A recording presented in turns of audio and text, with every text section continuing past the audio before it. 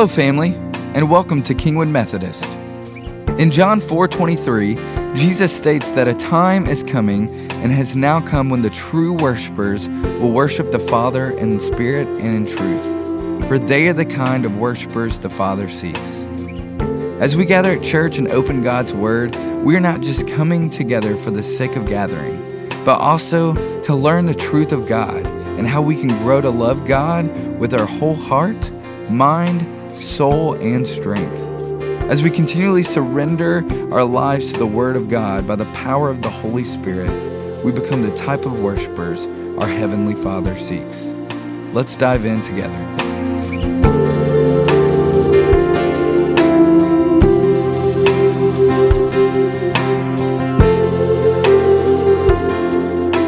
Amen. Congregation can be seated for a moment before we move to the text from the book of Judges. What is amazing is those Methodists were stirring up things. They were called enthusiasts at times because of the emphasis upon the work of the Holy Spirit. We'll be unpacking on Wednesday night. I'll be leading the Sermons of Wesley series. We're going to be looking at one of my favorite sermons of Wesley called The Catholic Spirit, one that is often not fully interpreted. And so love to have you join us. We'll be upstairs, 6 o'clock, E200-201. We'll have a copy of the sermon. We'll also listen to it so you can read it and listen to it along the way. And then we discuss what it means for our lives today. Oftentimes when we approach a text, we forget to get the context of the text. And so geography, I think, is really important to understand this text and understanding who these references are to. So I pulled this map. This is not exactly of the time in which this text takes place in Judges, but it gives you a geographic reference. Notice the red dot, it says above the word Midian. In Genesis chapter 25, Abraham and his concubine Keturah have a son named Midian. Midian has 5 sons, and they eventually leave and they go to the east. And so anytime in the book of Judges you see from the east, it's primarily the Midianites.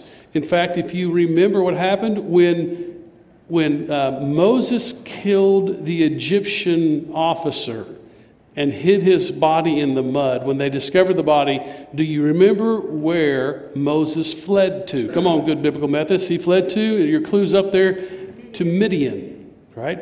Because Jethro, the text tells us, is a Midianite.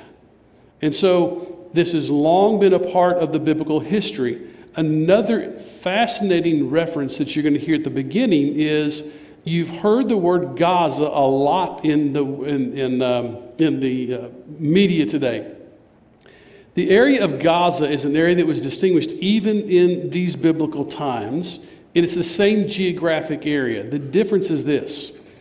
The word Palestinian actually was not created until the Romans identified the area in 60 A.D. as Philistia, and it is a transliteration of Philistia that becomes Palestine. But what we know from the biblical text when we talk about the issue of whose land is it, which is a dynamic conversation we can have outside, but notice that Gaza is going to be mentioned, and it's actually where the tribes of Israel were some 400 and 500 years before the birth of Christ. So the Israelites had inhabited this land from the 12 tribes of Israel far, far long before our modern sensibilities in the 1947 declarations. So that's just a little bit of historical information. We talk about the Midianites, and are you familiar with Petra? So here's your nerd out moment, okay? So if you do some research on Petra, and I've been to Petra, it's absolutely amazing. There is a group of people there that is believed to be the Nabateans, and there's a belief that the Nabateans and the Midianites were all the same group of people, but these were the Arabs. And what they would do is because they were nomadic, and they would move around, they didn't have crops developed, they would go to the north and west up into the Jezreel Valley. So where's the Jezreel Valley? Do you see the sea in Canaan? That's basically an area known as the Jezreel Valley, and it was a very fertile valley because it would pick up a lot of moisture as the clouds came over and the fronts came over the Mount Carmel and raised. It would create a humidity effect, and so the valley would capture all the water. It's the same valley by where Elijah killed the prophets of Baal. So that's the Mount Carmel range. These are the reference points to help you understand. So what are we talking about? We're talking about Moses, who was over there in Egypt, who went all the way to Midian, so he would have crossed all across the desert over to Midian. These are the Midianites, and the Midianites were known for going, and basically they treated all the crops and the hard work of the Israelites and the tribes as Costco and Sam's Wholesale with no checkout area. They would raid and take what they wanted and what they needed. So what you're going to encounter in a moment in this text is you're going to hear about Gideon, who is threshing wheat in a wine press. So what is this? Wine presses in the time of Jesus were not large. They were smaller areas.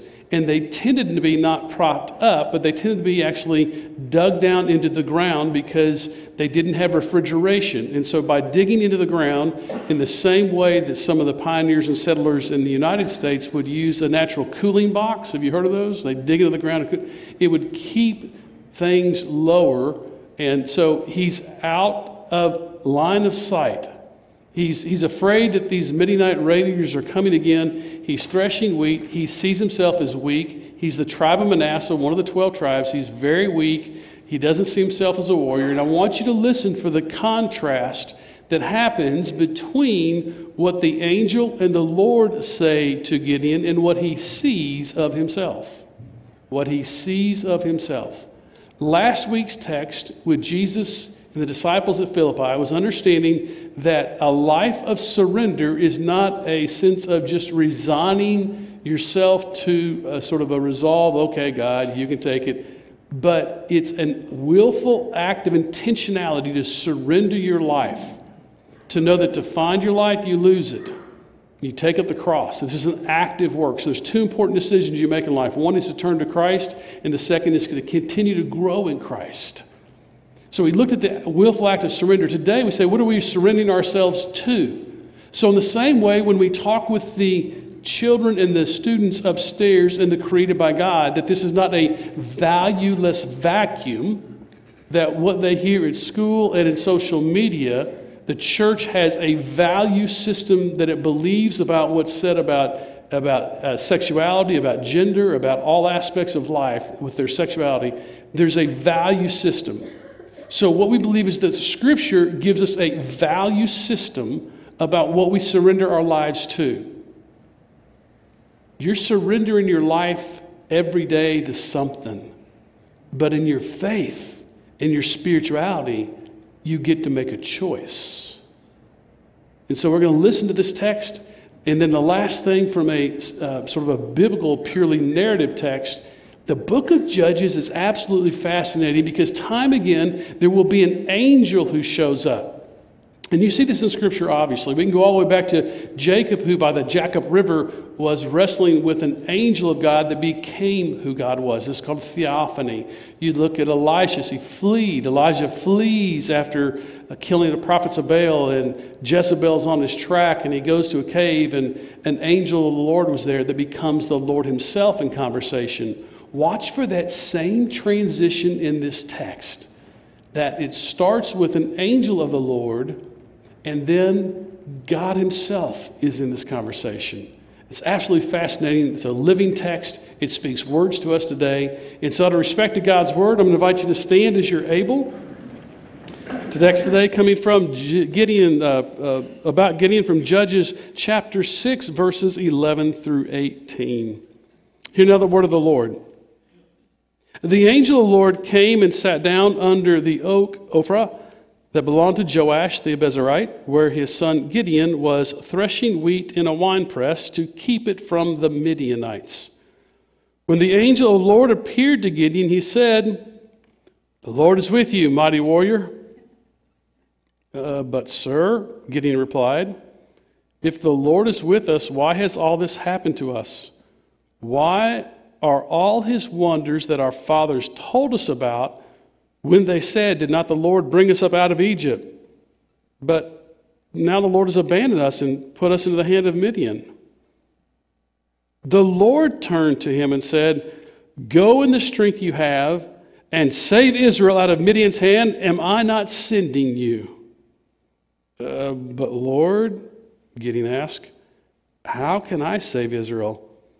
My clan is the weakest in Manasseh, and I'm the least in my family. The Lord answered, I'll be with you, and you will strike down all the Midianites together. And Gideon replied, if I've found favor in your eyes, give me a sign that it's really you talking, really you talking to me. Please don't go away until I come back and bring my offering and set it before you. And let's all read what God said in reply. And the Lord said, I will wait until you return. This is the word of God for you and me, the people of God. Thanks be to God. You may be seated, and as you are, we'll use the Wesley Covenant Prayer again as we do through this series. So I invite you to pray with me together as we join in the Wesley Covenant Prayer. Put me to what thou wilt. Rank me with whom thou wilt. Put me to doing, put me to suffering. Let me be employed by thee, or laid aside for thee, exalted for thee, or brought low for thee. Let me be full, let me be empty. Let me have all things, let me have nothing. I freely and heartily yield all things to thy pleasure and disposal. And now, O glorious and blessed God, Father, Son, and Holy Spirit, thou art mine, and I am thine. So be it. And the covenant which I have made on earth, let it be ratified in heaven. Amen. If last week was about understanding the importance of surrender, this week is about what is the value lens of your life going to be? Who are you going to listen to? Next week, we're going to take one of Wesley's words called Advice to a People Called Methodists. I'm actually going to have copies for you available, and it's going to be the basis for that sermon about what is the advice about how do we live this out, and it's a very practical steps of living your faith in a world of conflict. But today we want to look at this passage and say, what can you and I learn about our faith in following Christ from God's encounter with Gideon? I'm going to get right to it immediately and use the imagery of David Brooks, who had a talk titled, Should You Live for Your Resume or Your Eulogy? You like that? Should you live for your resume or your eulogy? He says, resume virtues are about what you do, skills you bring to the marketplace. Eulogy virtues are who you are, the nature of your relationships and your character. And your eulogy virtues are more important than your resume virtues. I love that imagery. Very simple. Are you living by eulogy virtues? Or, as Stephen Covey said in his book published many years ago, 7 Habits of Highly Effective People, begin with the end in mind. And then I also delved a little deeper to ask, well, whenever I go to the Hebrew text, to a Jewish text, I find that sometimes we forget as Christians to ask, what were the rabbinical teachers teaching about the Old Testament text? How is this understood? And in that journey, I came across learning about Joseph Soloveitchik. Joseph Soloveitchik, who is one of the most influential rabbis. I did not know this. I learned it this week. He's one of the most influential rabbis in the 21st century of Jewish thought. If you know anything in Boston, Massachusetts, of what's known as the Maimonides Institute, it's a Jewish school. He helped found that with his wife. He lived from 1903 to 1993. And in 1965, he published a book entitled A Lonely Man of Faith that was sort of a life's work of learning about how does your faith help you stand when everything else is against you and you're alone. And I love the imagery that he gives us because I think that what we see lived out in Gideon is an incredibly patient God, and really a Gideon who reflects you and me. I have to lie, I love our graphics and what Sarah Larson has done for us, but she picked up the imagery. I don't know if this is sort of a reversion of Pepto-Bismol or some antacid, right? But I get that sense it's a medical thing of this. But there's a spiritual component of our lives to ask, what do we need to do to detox, to find out what messages we have let our bodies absorb from the world spiritually and have a sense of cleansing? And if we look at this text at Gideon, Gideon is evaluating his life based on his physical strength. What is he doing? Number one, he's hiding because he feels weak. He doesn't feel his clan is strong, and he's the weakest in his clan. He's questioning where God is based on the history of what's been said and the circumstances that are happening right now. Gideon's no different than you and me, because often we say, God, if you're really there, why is this happening? And so we can unpack that in many ways, but I want us to take the next step to realize we'll never be able to answer the whys. But you know what we can answer? A God of patience, a God of grace, a God who will say to Gideon, not just once, but over and over again, and to the people constantly, all right, do what you need to do, and I will wait for you to return. You see, the waiting of God returning gets picked up in Luke 15 as Jesus tells the parable of the prodigal father. God's always about waiting for us to return to him. The question is, where are we in the process of return? And so Joseph Solovyevich recommends this imagery that I want to use as a lens from a Hebrew understanding, not specifically about Gideon, but how we base our values and where do we establish the core of our values in the world and what we believe. And the reason this is important is there was once a book published that said, what's the least you have to do to be a Christian? As if following Christ is looking for like the 10 items and less line at HEB. We're not looking for the minimalist aspect of faithfulness, friends. We're looking to the gospel to ask for the maximum surrender of our life. And if you're beginning to say, well, do I really have to do that? You know the answer. If you're wondering if you ought to do it or not do it, you probably shouldn't do it if you doubt it. And if you feel it on your heart, you probably should. But what keeps us from acting on the lure, as we call the Holy Spirit, the nudge of the Holy Spirit, the invitation of the Holy Spirit? What keeps us from that? Here's what Slavojevich says. He says there's two Adams in every one of us. Adam 1 is the worldly, ambitious part of us that wants to build and create. Adam 2 is the humble side of our nature. Adam 2 wants to do good and be good and honor God. Adam 1 wants to conquer the world, savor accomplishments, and ask how things work. And the motto of Adam 1 is success. Adam 2 wants to follow a calling, savors inner consistency, and ask why I'm here. And the motto is love. Now, any of you who have studied Pauline literature, any of the works of Paul, should automatically be coming to mind the way in which Paul uses the imagery of Jesus as being the second Adam. For through one man sin entered the world in Adam, i.e. Adam and Eve. But through a second one, all the sin is absolved and the way of forgiveness is provided in Jesus. And so when we think about how we establish our values, this is so important because Slavojevich goes on to say that Adam 1 is built on your strengths, but Adam 2 is built by fighting your weaknesses. How often do you assume what God can do through your life and what you can accomplish is only what you're good at? You ever do that? Think of David for a moment. Just let the text tell you the story. David gets anointed king by Samuel. He's the youngest of all of the brothers and sisters. I have two older sisters. I was the youngest. Guess who took out the trash at our house, right? I always got the odd job. Now, they call me spoiled. I don't agree with that. Because when they left, I had to do everything. But if you're in a family with brothers and sisters and you're the youngest, you feel kind of left out or whatnot. David gets anointed king. Everybody goes, wow, that's amazing. They send David back to keeping sheep. I don't know about you, but if I get anointed the next king of Israel and there's oil dripping all around, there's going to be a little bit of a Jason Kelsey moment for everybody. I'm going to have somebody swinging a beer and ripping off a shirt going, yeah, that's my brother, right?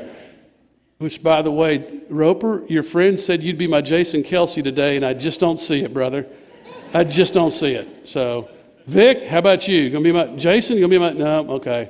Nobody's stepping up to be my Jason Kelsey. Okay. But David goes back for a season of keeping the sheep, and then goes forward. And when he goes forward, he takes lunch to his brothers to face Goliath. He goes to take lunch. And when he gets there, when you read the text, do you know what the brothers say when they look at their younger brother who's anointed the next king of Israel? What are you doing here? And who is it that faces Goliath? Who is it that makes the mighty one fall? It's David. He goes, he kneels in the stream. Even King Saul says, look, if you're going to face a giant, brother, you got to go like me. You got to be kind of an Adam 1, you know, you got to get my armor, you got to get my... And David tries to put on Saul's armor, and the text says that literally David took them off and said, I can't go in these. I am not familiar with them.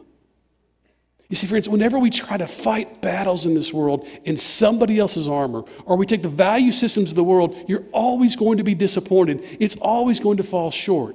Because you're in that Slavojevich's Adam 1 mode. You're looking at cost. You're looking at success. And that's not what it means as a follower of Christ. As a follower of Christ, it means a full and absolute surrender. This is the way the Slavojevich says, you go into yourself and you identify your signature sin out of which all other sins emerge, and you fight that sin and you wrestle with that sin, and out of that wrestling, that suffering, then a depth of character is constructed.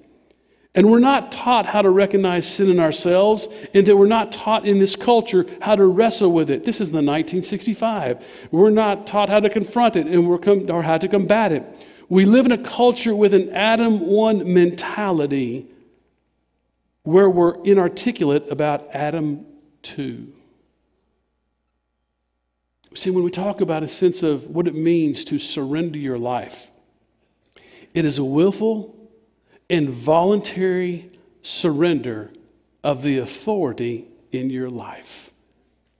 And what the church proclaims through the good news of the gospel is that Jesus meant what he said last week to those disciples by Caesarea Philippi and you to me. Whoever wants to try and gain his life will lose it, but whoever loses his life for my sake will find it.